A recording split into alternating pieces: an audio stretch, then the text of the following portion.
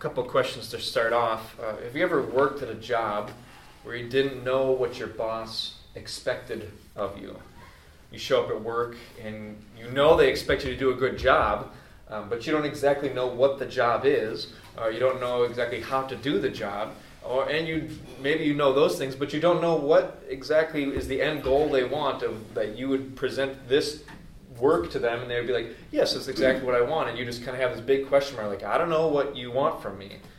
And as a student, we've all been students in our past, and some of us are still students now, but if you showed up to class, usually first day of class is syllabus day. Let's go over the syllabus, this is what this class is, and this is what you're going to learn, this is how it's going to happen, this is how much tests contribute to your grade, this is how much homework contributes to your grade, this is the projects and papers you're going to have to do. And usually there's some classroom like rules and guidelines and procedures of like, this is what I expect from you in terms of behavior, and this is what I'm expecting from you. It's this relationship that the teacher and student establish, and all this lets you know what do they expect of me and what should I expect from them. And just imagine going to a class and you come in and it's like, hey, this is, I don't know, English 101, you have to get an A.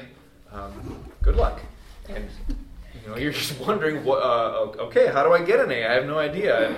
And hey, also avoid detention. What would get me detention? What are the good things to do? What are the bad things to do? Or perhaps growing up, even more personally, you had a parent and you never really knew, where do I stand with them? What are they expecting from me? How do I please them? If I do something wrong, what's the discipline? What's the punishment? Or maybe it seems kind of random. Like sometimes I do this action and they discipline me, and sometimes I do this action and it's okay, and they let it go. And so there's like this inconsistency, and you don't know which activities are off limits. Or perhaps they just never said anything. So you're not sure, is my behavior good? Is it bad? Are they pleased with me? Are they disappointed with me? I don't know where I stand in this relationship.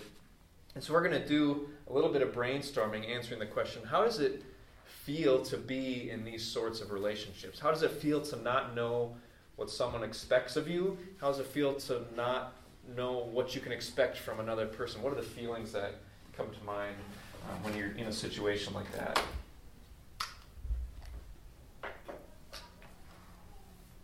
Uneasy.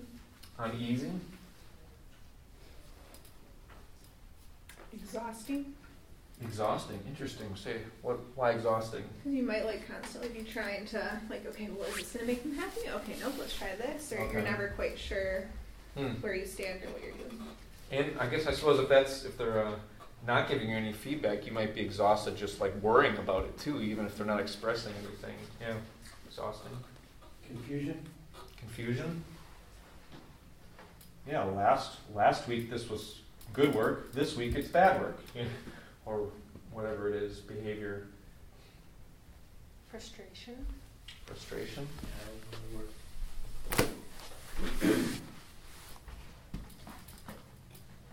Anger. Where would the anger come from?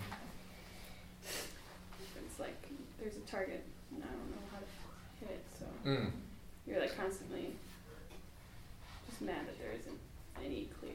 Okay, so it could be I know you're expecting something from me and you continually seem to be disappointed, and it just makes me angry. Yeah. Alexander, yeah?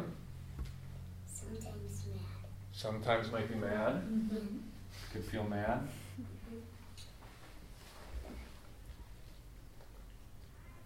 Maybe some fear. Fear.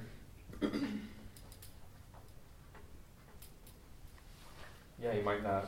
It's I don't know where I stand. I'm afraid. Am I going to be fired tomorrow?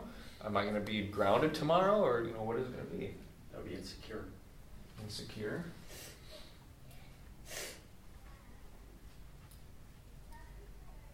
I think people might react in two different ways. They might just give up, or they might work really hard to make sure that they absolutely meet any expectations they might have.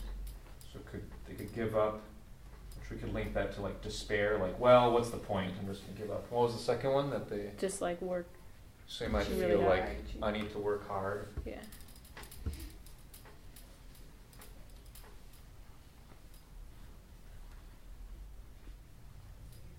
Yeah. Well, let's leave it at that.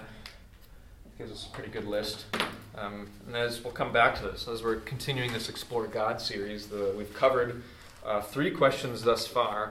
I talked about, does life have a purpose, whether God exists, and then thirdly, last week we talked about why does God allow pain and suffering. And in all of this we've been talking as if the Christian God is the right God, and that the Christian holy book is the right holy book. We've been assuming all that.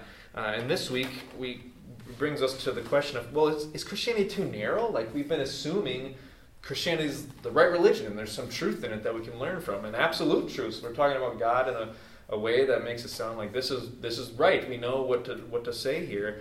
And there's so many other religions. How can we just draw our answers about life and God from this one book?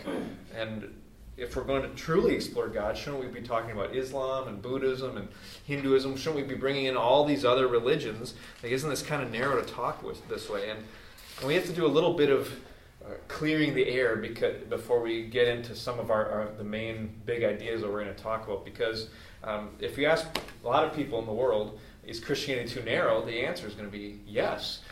People feel that it's too narrow, and there's 2 fronts that people feel Christianity is too narrow. The one is it's too narrow morally. It's too narrow morally.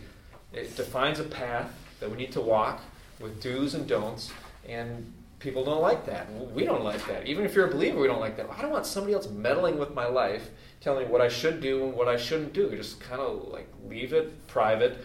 I'm going to take what I want from this.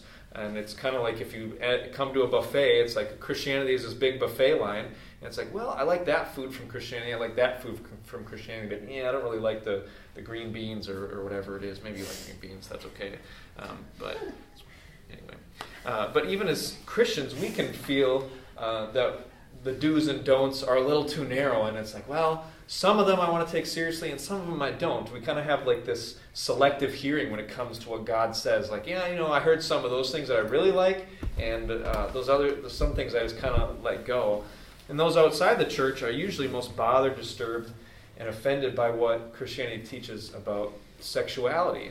Because there's clear definitions of sexuality that God gives to us. He says, I've designed sex to happen in one place. It's in the context of marriage between a man and a woman. And that's, until recent decades, for thousands of years, this was the assumed position of the church. Thousands of years. Like, that's crazy. And that's why I feel okay still holding to that position, because it's like, why should I upturn 1,000-year-old teaching for some stuff that we started thinking in the last couple decades? And God says anything outside of my design for sex is contrary to what I want. Whether it's monogamous or not, it's outside. Or whether it's consensual or not, it's outside of my design. God created marriage to be a relationship between a man and a woman. But this brings us to another hot topic, which is gender. Is gender something you're born with, or is it something you get to decide at some point in your life? Are you born as a male or a female, or do you get to choose that for yourself? And the Bible is clear that in the very beginning, God created us with specific genders, created a male and female, and then He calls it good. Our genders are a good thing. It's not this curse upon us that we're stuck with one gender. God called it good. And gender and how we express our sexuality are defined by God and not by us. But many feel this is too narrow. It's too restrictive on our freedom. I should be able to choose. Who can tell me what I should do with my love life? That's something I should get to choose. Who gets to tell me how I feel is wrong? If I feel, if I look like a man but I feel like a woman, like, you shouldn't be able to tell me how I'm supposed to feel or who I'm supposed to love. That's for us to decide. And for us as Christians who hold the Bible's narrow definition of marriage and gender, you may have seen on the news or wherever, or even personally felt people say, like, that's really judgmental, you're really bigoted, and actually you're what's wrong with this country. If everyone would stop thinking so oppressive like that with all these restrictions, like, we'd be living in a better place, and you people are what's wrong here. And we'll be equated with a racist who doesn't want to give equal rights to all people. And if you talk about it, saying like, well, even if you say it in the nicest way, like, I believe God designed sex to be between a man and a woman in the context of marriage, that's spewing hate speech. That's what you'll be told you're doing. And a couple weeks ago, You perhaps saw in the news, it was discovered that the wife of our vice president, Mike Pence, works at a school where they hold to this narrow definition of sexuality and gender. And both Mike Pence and his wife received all these comments that I just talked about, like bigoted and how dare they, and all this stuff was in the news. And even Lady Gaga, she had at a concert, she decided to comment on it and say, Mike Pence and your wife, you are wrong, and how dare you? And it was this big thing in the news. And in light of this cultural pressure, many churches have begun reevaluating their stance. Well, maybe that's not how we should define marriage and gender. Maybe even you personally have. Maybe you've been firmly committed to Jesus for years or decades, and then all of a sudden you're like, well, now I have a coworker who has a partner. They're in a same-sex relationship, or maybe even a relative or a child, and you're wondering, maybe I've had this wrong my whole life. And so it hits home in really personal ways. And you may wonder, who am I to interfere with their love life? Who am I to tell them that their feelings are wrong? Who am I to tell them that they can't be a girl if they want to be? And so not only that's people feeling Christianity is too narrow morally, but people also feel Christianity is too narrow spiritually.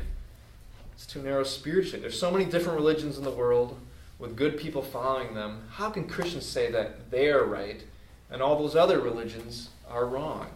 That's arrogant and judgmental. And so there's a couple solutions, or arguments or solutions that people try to come up with. And one is people will say, well, all paths lead to God, and they're all just different paths, and you just got to be on one, and it's okay. All of them are going to lead to God in the end. And so, hey, Christian, calm down.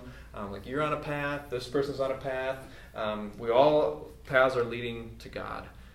But this solution doesn't work because it is just as narrow as what Christians believe. If you dissect any of these things, even people who say same-sex relationships are okay and gender is fluid and you can choose it, or any people who say all paths lead to God, in the end, it's a narrow path because all these paths, no matter what one you're on, you're saying to people, I'm right, you're wrong, and the world would be a better place if everyone believed what I believe. And so all the paths are narrow, even if we try to make them sound as inclusive as possible. All paths lead to God sounds inclusive. Everybody's in there. Christians, you can come. Buddhists, you can come. I'm not judging any of you. But as soon as a Christian says, well, my path says that Jesus is the only way, then it's well, you're not welcome here. Or you see the example of Lady Gaga's speech, and nothing against her personally, but she's expressing this, the viewpoint that people have today, which is hey, we're inclusive of all people. But Mike Pence, how dare you talk about marriage being between a man and a woman? You're what's wrong, and you need to stop that. And it's okay, everybody's welcome except the person that holds an opposite view. And so in the end, all the paths are narrow, just in different ways. And sometimes people will say something like this: well, we'll maybe say to a Christian, if you were born in Iraq, you would be a Muslim and not a Christian. And so your beliefs, the only reason you believe what you believe is because of growing up in the United States and because you grew up in a Christian family where they raised you with Christian values and taught you the Bible and you went to church services growing up. But if you lived in Iraq, you would have a whole different set of beliefs and you believe those are right. And so somebody says, well, so your beliefs are relative. Your truth claims, what you believe about God, are just conditioned on where you grew up, the context you grew up in. And so it's said, well, you can't pick any of them. But the same could be said for the person who is making that claim, because they're telling you all of your truth claims should be questioned and are invalid because you really just believe them because of where you grew up. But the person saying that, you could be like, well, you too, if you grew up in Iraq, you would be a Muslim, instead of a person who's saying this thing that they're saying, which is all truth claims are invalid. They would be a Muslim in Iraq saying, no, my truth claims are valid, and God, Allah, is the only true God. And so it just breaks down in the end. And neither of these are new problems. Christianity being too narrow morally or too narrow spiritually. Neither are new problems, because when Christianity began 2,000 years ago, the first Christians received the same sort of pushback and pressure. And people thought they were strange. Because in the Roman Empire, the major belief system was It was a pagan belief system, which means there's multiple gods. And so they had all these different gods, and you can actually bring new gods into the system, and they just fit into it, and you have a different god for different purposes. You want a good sea voyage? Make the sea god happy. If you want a good speech at whatever it is, make the speech god happy. And so then these Christians come along and they're like, hey, no, there's only one God. All those gods are actually fake gods. And so they got all this pressure of like, you guys are what's wrong with the Roman Empire. Because if you're not praying to all these gods, our empires are going to go well. And you guys are actually what's wrong with society because you have all these weird, strict boundaries on sexuality and what you do and don't do. And they're saying, like, why? You could go read 1 Peter chapter 4, where he's talking about all these Christians. He's like, people are looking at you and they're saying, like, why aren't you coming to the parties anymore? Why aren't you coming to all these things that we used to do together? And they've had to change their life because now they've encountered God and they're living differently. And the truth is that all paths are narrow. All paths are exclusive. No path includes everyone. Every path makes some people right, and it makes some people wrong. And there's maybe similarities between the paths, but they're all different. All paths claim to have the right answers and the right beliefs, but they won't think everybody else should hold to, and it would make the world a better place. And today, people want to be inclusive morally and spiritually, but their attempts fail because it all makes a narrow, exclusive path. And as we explore this question, is Christianity too narrow? We're going to focus on two principles. The first is this. Check out this sweet technology. Bam. First is this. Jesus is God's only solution to a problem every human has. Yeah, look at that. Cue the slide. Okay. So this is what Christianity teaches. Jesus is God's only solution to a problem every human has. I'm realizing you guys might not even be able to see it. Can you see it? Oh, you can see it. Oh, sweet. Or I'll put this down. But this principle tells us that there's a problem that includes everybody. It's very inclusive about the problem. Hey, we all have this problem, but then it says there's one solution, and God has provided it. And if you look across all time and all places, you can see that humans have this sense that there's some sort of higher power, and we're accountable to this higher power. And all humans across time have this sense of something is wrong with the world, and something is even seems like it's wrong with me. How do I fix that? How do I fix what feels broken in my world and in my life? And we all come up with a solution. Every religion identifies a problem with the world and with ourselves and has a solution for transformation or salvation or healing. And God, the Bible teaches that Jesus is God's only solution to a problem every human has. So we're going to turn to a famous passage that we read at the beginning, John chapter 3, starting in verse 16. That's on page 888. John 3:16, page 888, if you're using the Bibles we have here. We're just going to quickly go through this. So we're going to read first verse, John 3:16. For God so loved the world that he gave his only Son, that whoever believes in him shall not perish, but have eternal life. Notice that everyone, by default, is on a path headed toward death. If left to ourselves, we will all perish, meaning we will all live separated from God forever, because God's the giver of life. And if we say, God, I want to unplug from you, I want to, if my phone is unplugged from the wall, eventually it's going to die.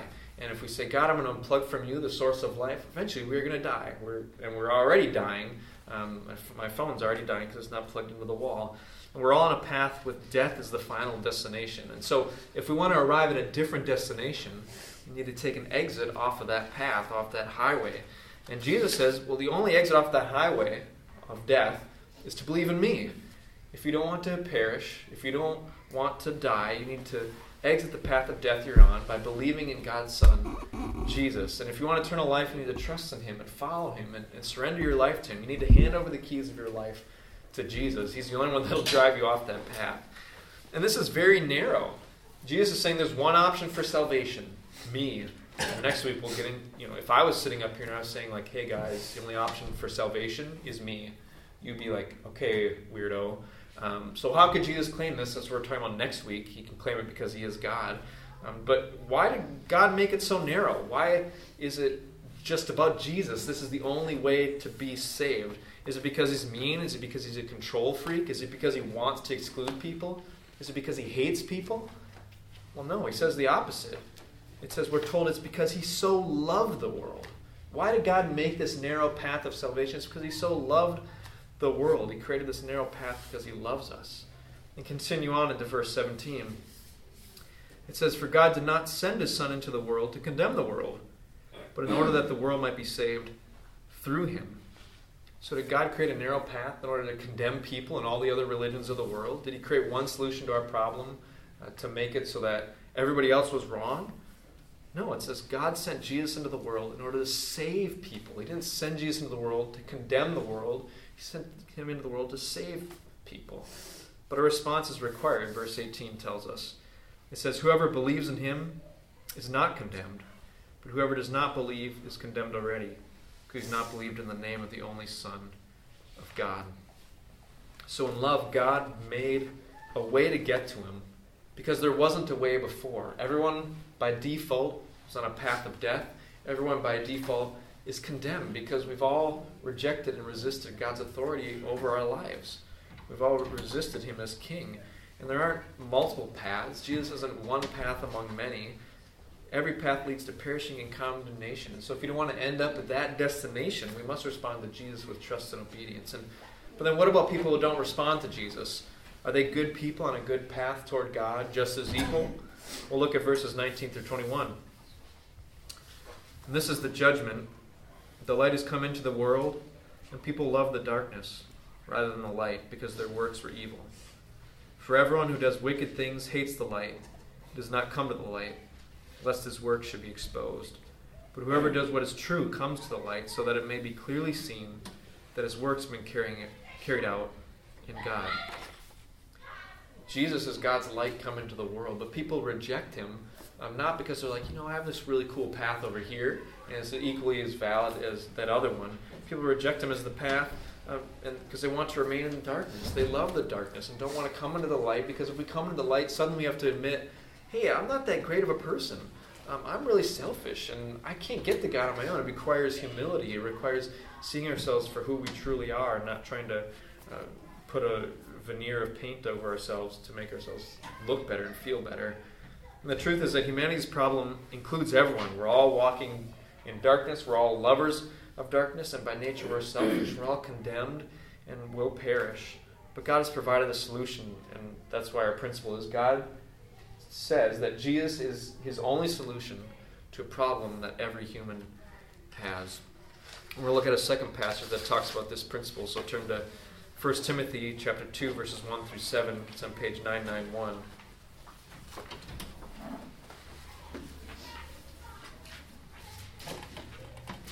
And here, an early follower of Jesus we've talked about before, named Paul, he's instructing a young man he's mentoring.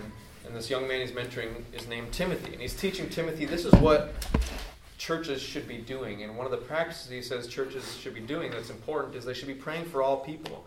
And then he gives the reason. Why should they pray for everyone, even if they don't believe in Jesus? Verse 3 tells us why in 1 Timothy chapter 2. He said, this is good, and is pleasing in the sight of God our Savior, who desires all people to be saved and to come to the knowledge of the truth. For there is one God, there is one mediator between God and men, the man Christ Jesus, who gave himself as a ransom for all, which is the testimony given at the proper time. So he's saying you should pray for everyone, even if they don't believe in Jesus, because there's only one God. And so it's not like they're praying to their own God and it's a good thing. You should be praying to your one God for them. And he says there's one mediator between God and men. In other words, whether they recognize it or not, they're accountable to this God who's the only one that exists. And the only way they're going to get to him is through Jesus. Why? Because he says Jesus gave himself as a ransom for many, meaning he paid for us to be able to come to God. He paid the price of our forgiveness for all the times we've said no to God. Imagine how we say all of us have said no. We all have parents. We've all said no to our parents. And for that, there's a consequence. And there's a consequence for saying no to God. He's our creator. He's supposed to be our Lord. He's supposed to be our king. And there's consequences when you say no to your king. Hey, this is how I want you to live in my kingdom. No. Oh, okay. We're going to have to do something about that. So there's consequences. And Jesus paid it. He died in our place. It's only through him that we can be made right with God. And so Paul's saying we should hope and pray that people who don't believe in Jesus would be reconnected with their God. And why did God create such a narrow path to him? Why is there only one way to God? Why doesn't he let people come through other religions? Is it because God doesn't want people to be saved? Is it because he doesn't want people to know him or know the truth about him? No, verse 4 says that God, our Savior, desires all people to be saved and come to a knowledge of the truth. So we see again, Christianity says Jesus is God's only solution to a problem every human has. God didn't make one solution for us because he wants people to be condemned, or he wants people to not know him, or he doesn't want people to be saved. He made the solution because everyone was unsaved and everyone was in danger and we're going to perish and we're condemned. And so he made one solution to get out of that because he desires people to be saved. God so loved the world that he gave his only Son. Let's turn to 1 Thessalonians chapter 2, verses 9 through 10, where we're going to get our second principle.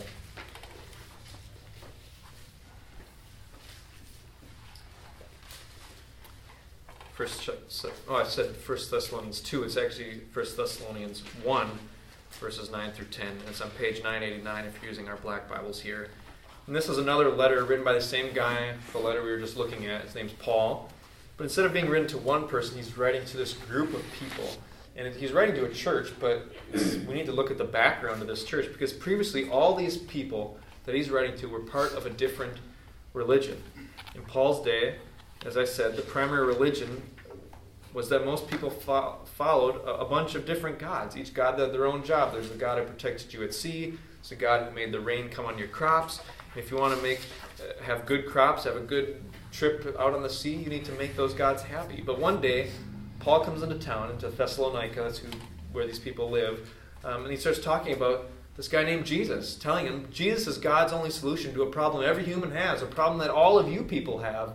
And then these people, instead of being like, wow, Paul, get out of here with your narrow views. Don't judge us. Don't come in here telling us our religion is wrong. We're not telling you your religion is wrong. Please beat it and be on your way. What happens miraculously is they all actually believe. They all actually say, oh, you're right. We believe you're right. We see that you're right. And now we are going to change our entire lives to match up with what you just told us.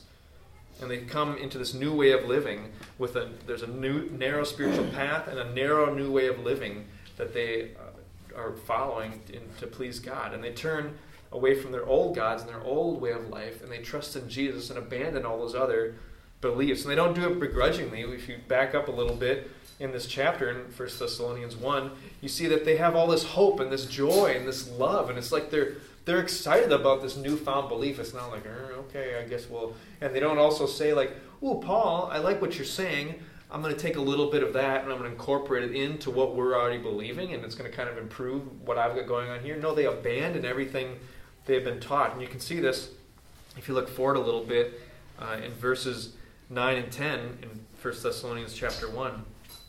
It says, he's talking about people who live around this city and how they're reporting to Paul the crazy thing that's happened in Thessalonica. He says, for they themselves report concerning us the kind of reception we had among you, and how you turned to God from idols to serve the living and true God, and to wait for his Son from heaven, whom he raised from the dead, Jesus, who delivers us from the wrath to come. And notice what he says in verse 9, towards the end of it. He says they turned to God from idols, aka false gods, to serve the living and true God, to wait for his Son from heaven, whom he raised from the dead, Jesus, who delivers us from the wrath to come. And that's what we heard Jesus talking about back in John 3:16. And so here's the second principle for this evening. Watch this. You were wondering, where's the other one? There it is. Here it is. Christianity is good news about what Jesus has done, not good advice about what to do. And that distinction is from a book by a scholar named N.T. Wright. I just really appreciate how he said that. And so Christianity is good news about what Jesus has done, and not good advice about what to do. And news is not advice. News is about something that's happened. An event has occurred. And it's not advice about like, hey, you should maybe think about whether this event occurred or not. No, it's news. Something happened. And now, in the case of Jesus, what he's done on the cross and being resurrected from the dead, it's news that has now changed everything. It's changed the course of human history. It's changed how we should live. It's changed our world. And when it comes to us, it's not something that we're like, ooh, am I going to take that advice or not? It's like, no, here's the facts. Something happened. Are you going to live your life in light of this thing that has happened? And we get news all the time. That some of it we take in, some of it we're like, that doesn't really matter to me. But we would all agree, I'm sure, that whoever becomes president, it's news that changes the rest of the history of our country and of our lives. When President Trump won the election, that's news that now changes the direction of our country and changes the direction of our lives, because now laws and everything else comes trickling down to us, what our news feeds are filled with. It changes things. And those people to whom Paul was writing were part of this other religion, and Paul doesn't say, hey, I've got some good advice to make your life better, but you can just stay on the path you're on. No, Paul's coming and saying, I've got news for you. I've got good news for you. There's a guy named Jesus. You guys all have this problem. You're guilty. You're condemned. You're going to die. But guess what? Jesus came and he died for your sins. And now you can be reunited with God. You can be forgiven. And he actually was raised from the dead too. And he's still alive. And so now he can work in your life. He can save you. He can change you. He's going to come back again one day. He's going to make this whole world new. And then they have to not be like, oh, okay, like we'll take that under consideration. No, it's news. It's happened. Are you going to live in light of it or not? And it's not good advice that we can just incorporate into our beliefs. It's good news that requires a new orientation. And it's one of the things that's unique about Christianity, whereas other religions, their teaching can be separated a bit from the teacher of them. There's, like Buddha, it doesn't necessarily require that Buddha existed for the teachings to be relevant, because they believe that the teachings are eternal, and so whether Buddha was a historic person or not, the teachings are still good, and the historicity of the fact of the person's existence doesn't necessarily impinge upon the truthfulness of what they say. But the whole New Testament, if you take out the fact that Jesus died and was raised, even the New Testament says this whole thing's a sham. If Jesus was a fraud and he was a fake, he didn't really live, he didn't really die for your sins, he wasn't really God, if he wasn't really resurrected from the dead, this is just offering false hope. And Christians, Paul says, this guy we're reading from, he says Christians are people most to be pitied, because they're putting all their eggs in this basket of saying Jesus was raised from the dead, and that means I live differently. And if that didn't really happen, it's not like, ooh, Jesus had this cool spiritual resurrection thing, and now he's kind of like resurrected in our hearts, and he lives on. No, if that's the case, we're most people to be pitied, because we're basing our life on something that's a lie. If this event did happen and Jesus is who he said he was, then it changes everything. And if it didn't happen, then Christianity doesn't matter. And there's a Christian author named C.S. Lewis, and he wrote Chronicles of Narnia.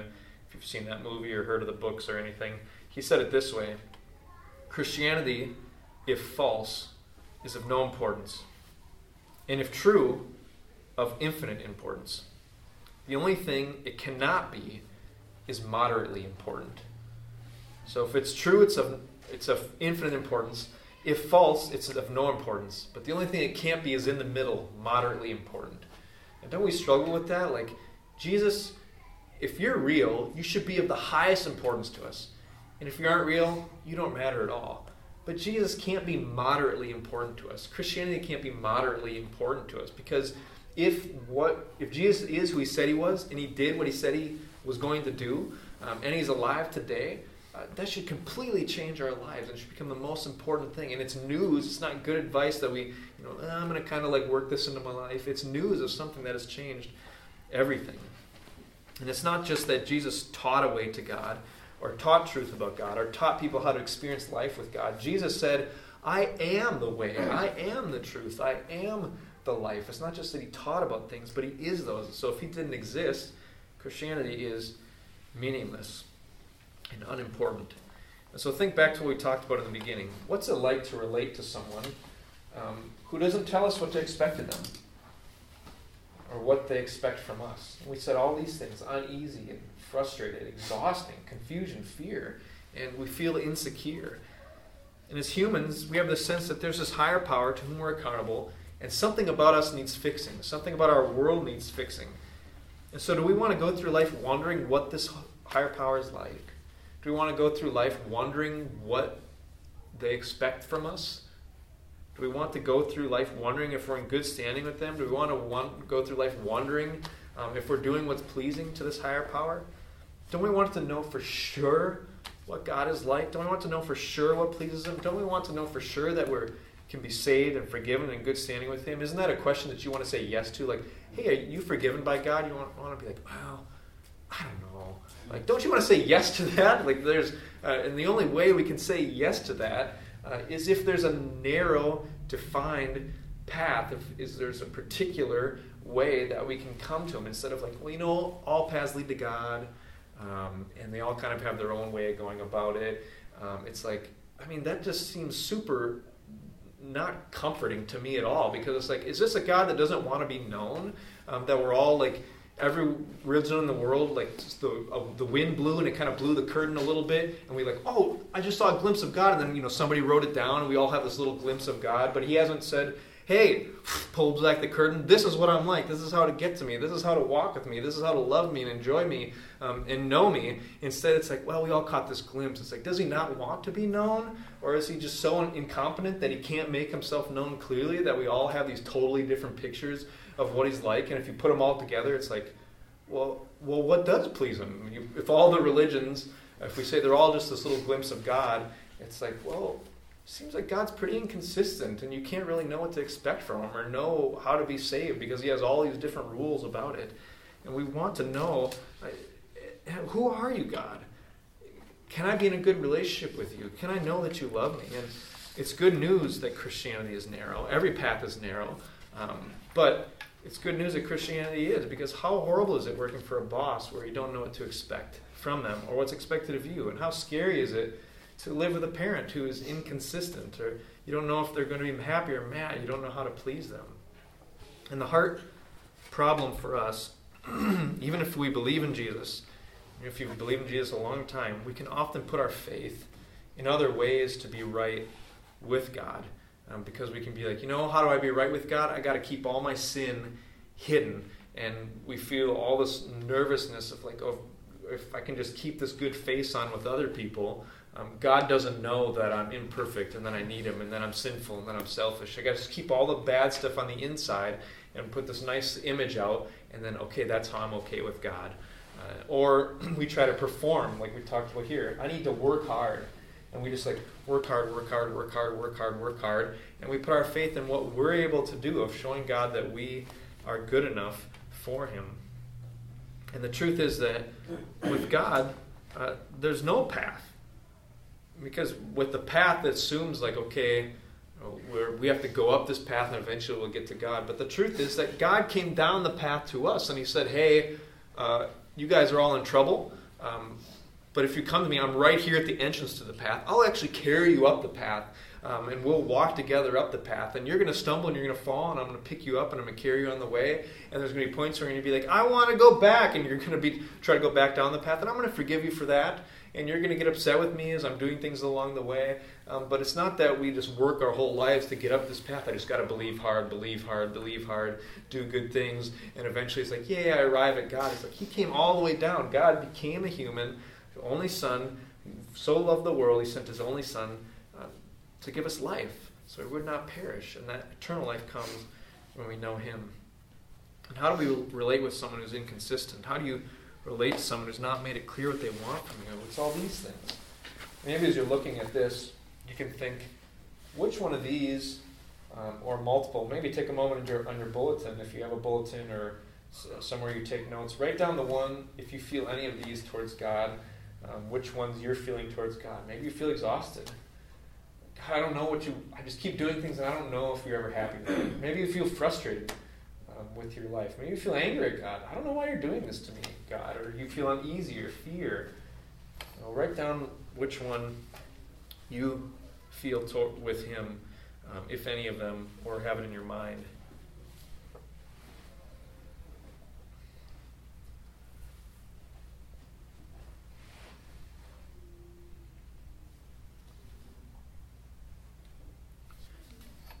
But on the other side of these feelings, how do we relate with someone who has made it clear exactly what they think of us? How do we relate with someone who has made it clear, like, I know you're going to mess up, and here's how you're forgiven. And you never have to question it, whether I'll forgive you or not. You just come to me and I'll do it. How do you relate to someone who has made it clear, here's what I want from you, here's how I want you to behave, here's what pleases me, and I'd like you to try to do those things. When you don't, it doesn't negate my love for you, because my love for you isn't based on what you do. I may be disappointed, but I'm still going to be patient and kind and loving and gentle with you. I'm still going to have joy in you. I'm still going to be at peace with you. There's not going to come between us if you mess up. How freeing is it? And I think the word we've come back to before is it feels safe. There's safety in knowing where you stand with God, and that He will always act the same way towards you as He always has. It's not like, today this is how He feels towards me, and today here's how He treats me. Oh, tomorrow He might treat me differently because He had a bad day at work or something like that. Or tomorrow He might treat me differently because, maybe a boss has had like a fight with their spouse the night before, and now they've come into work all cranky. Or maybe a teacher is having struggle at home, and so now all of a sudden they're really angry that day and short with you. And it's like, well, yesterday I joked around with you in this way, and now today you're mad at me about it. And it's like, God always is the same. He's consistent and perfect in how He acts. And one of the little acronyms we've used a couple times is SAFE. To be safe with God, the acronym is that we're secure in Christ, we're accepted by God, we're forgiven of everything, and we're embraced in love. So, safe, secure, accepted, forgiven, and embraced. And take a moment, and think through, is there one of those that really sticks out to you? Maybe they all kind of jumble together, but is there one where you're like, I don't feel embraced by God at all, or I often feel unforgiven, or I don't feel like God accepts me unless I'm like doing my best, or I don't really feel secure in the relationship. I always feel like it's in jeopardy. Is there one of those that sticks out to you that you trouble with? And this week, something to think about and keep in your mind, and you can answer this question for yourself. When do you feel far from God? When do you feel like God is distant and not close to you? And it's that thing that is what you trust in to make you right with God. That's what you trust in to have a good standing with God. If you trust in Jesus, always have a good standing with God. He loves you. All these things. You're secure, accepted, forgiven, embraced. When do you feel unsafe with God? Is it when you haven't done enough? Is it when you haven't read your Bible? When you haven't prayed enough? Is it when you haven't come to a church service for a while and it's like, I'm feeling pretty distant. Now I need to come back to a church service and now I'm going to feel close and connected. What's the thing? When do you feel distant? When do you feel unsafe with God? That's the thing that you trust in. And for me, growing up, what I experienced was, if I did something wrong, my parents might be mad at me, and I just had to wait a while for them to come close again. And so with God, it's like when I mess up with something, and I'm like, I did this, I haven't been talking to you, God, or maybe Katie and I got in a fight, or I did something with Hudson where I got angry or short with him and did something I knew I shouldn't do. Then it's like, okay, I just got to wait a period, and then God will slowly come back. He won't be mad at me anymore. And so sometimes I guess that's kind of time and good behavior. If I have good behavior for a certain amount of time, okay, now God is back close with me. That's how it works for me. And next week, the next 2 weeks, we're going to be talking about, okay, this is good news. We talked about Christianity is good news about what Jesus has done, not good advice about what to do. In order for good news to actually be good, it has to be true. Whether Christianity is true, valid, and beneficial all comes down to whether Jesus was who He said He was. And if He isn't, then we should really just ignore Him and not orient our lives around Him. But the next two questions that explore God we're looking at that. Is this good news, true news? Because maybe somebody can tell you something as if it's news, and it's like, well, actually that didn't really happen. Or we hear a lot today about fake news or alternative facts and odd things like that. It's like, is this just something that's kind of mildly true, or did it just get built up over time? So that's what the next 2 weeks are about. Can we bank our lives on what Jesus has done? Let's pray. Father, thank you that you did send your Son because you love us. Thank you that you desire for us to be saved, and that's why you've provided the way for us to be saved. You didn't leave us to ourselves. And would you help us to place our full trust in Jesus so we can know that our standing with you is good, because it's not based on what we've done, but it's based on what Jesus has done. It's in your Son's name we pray. Amen.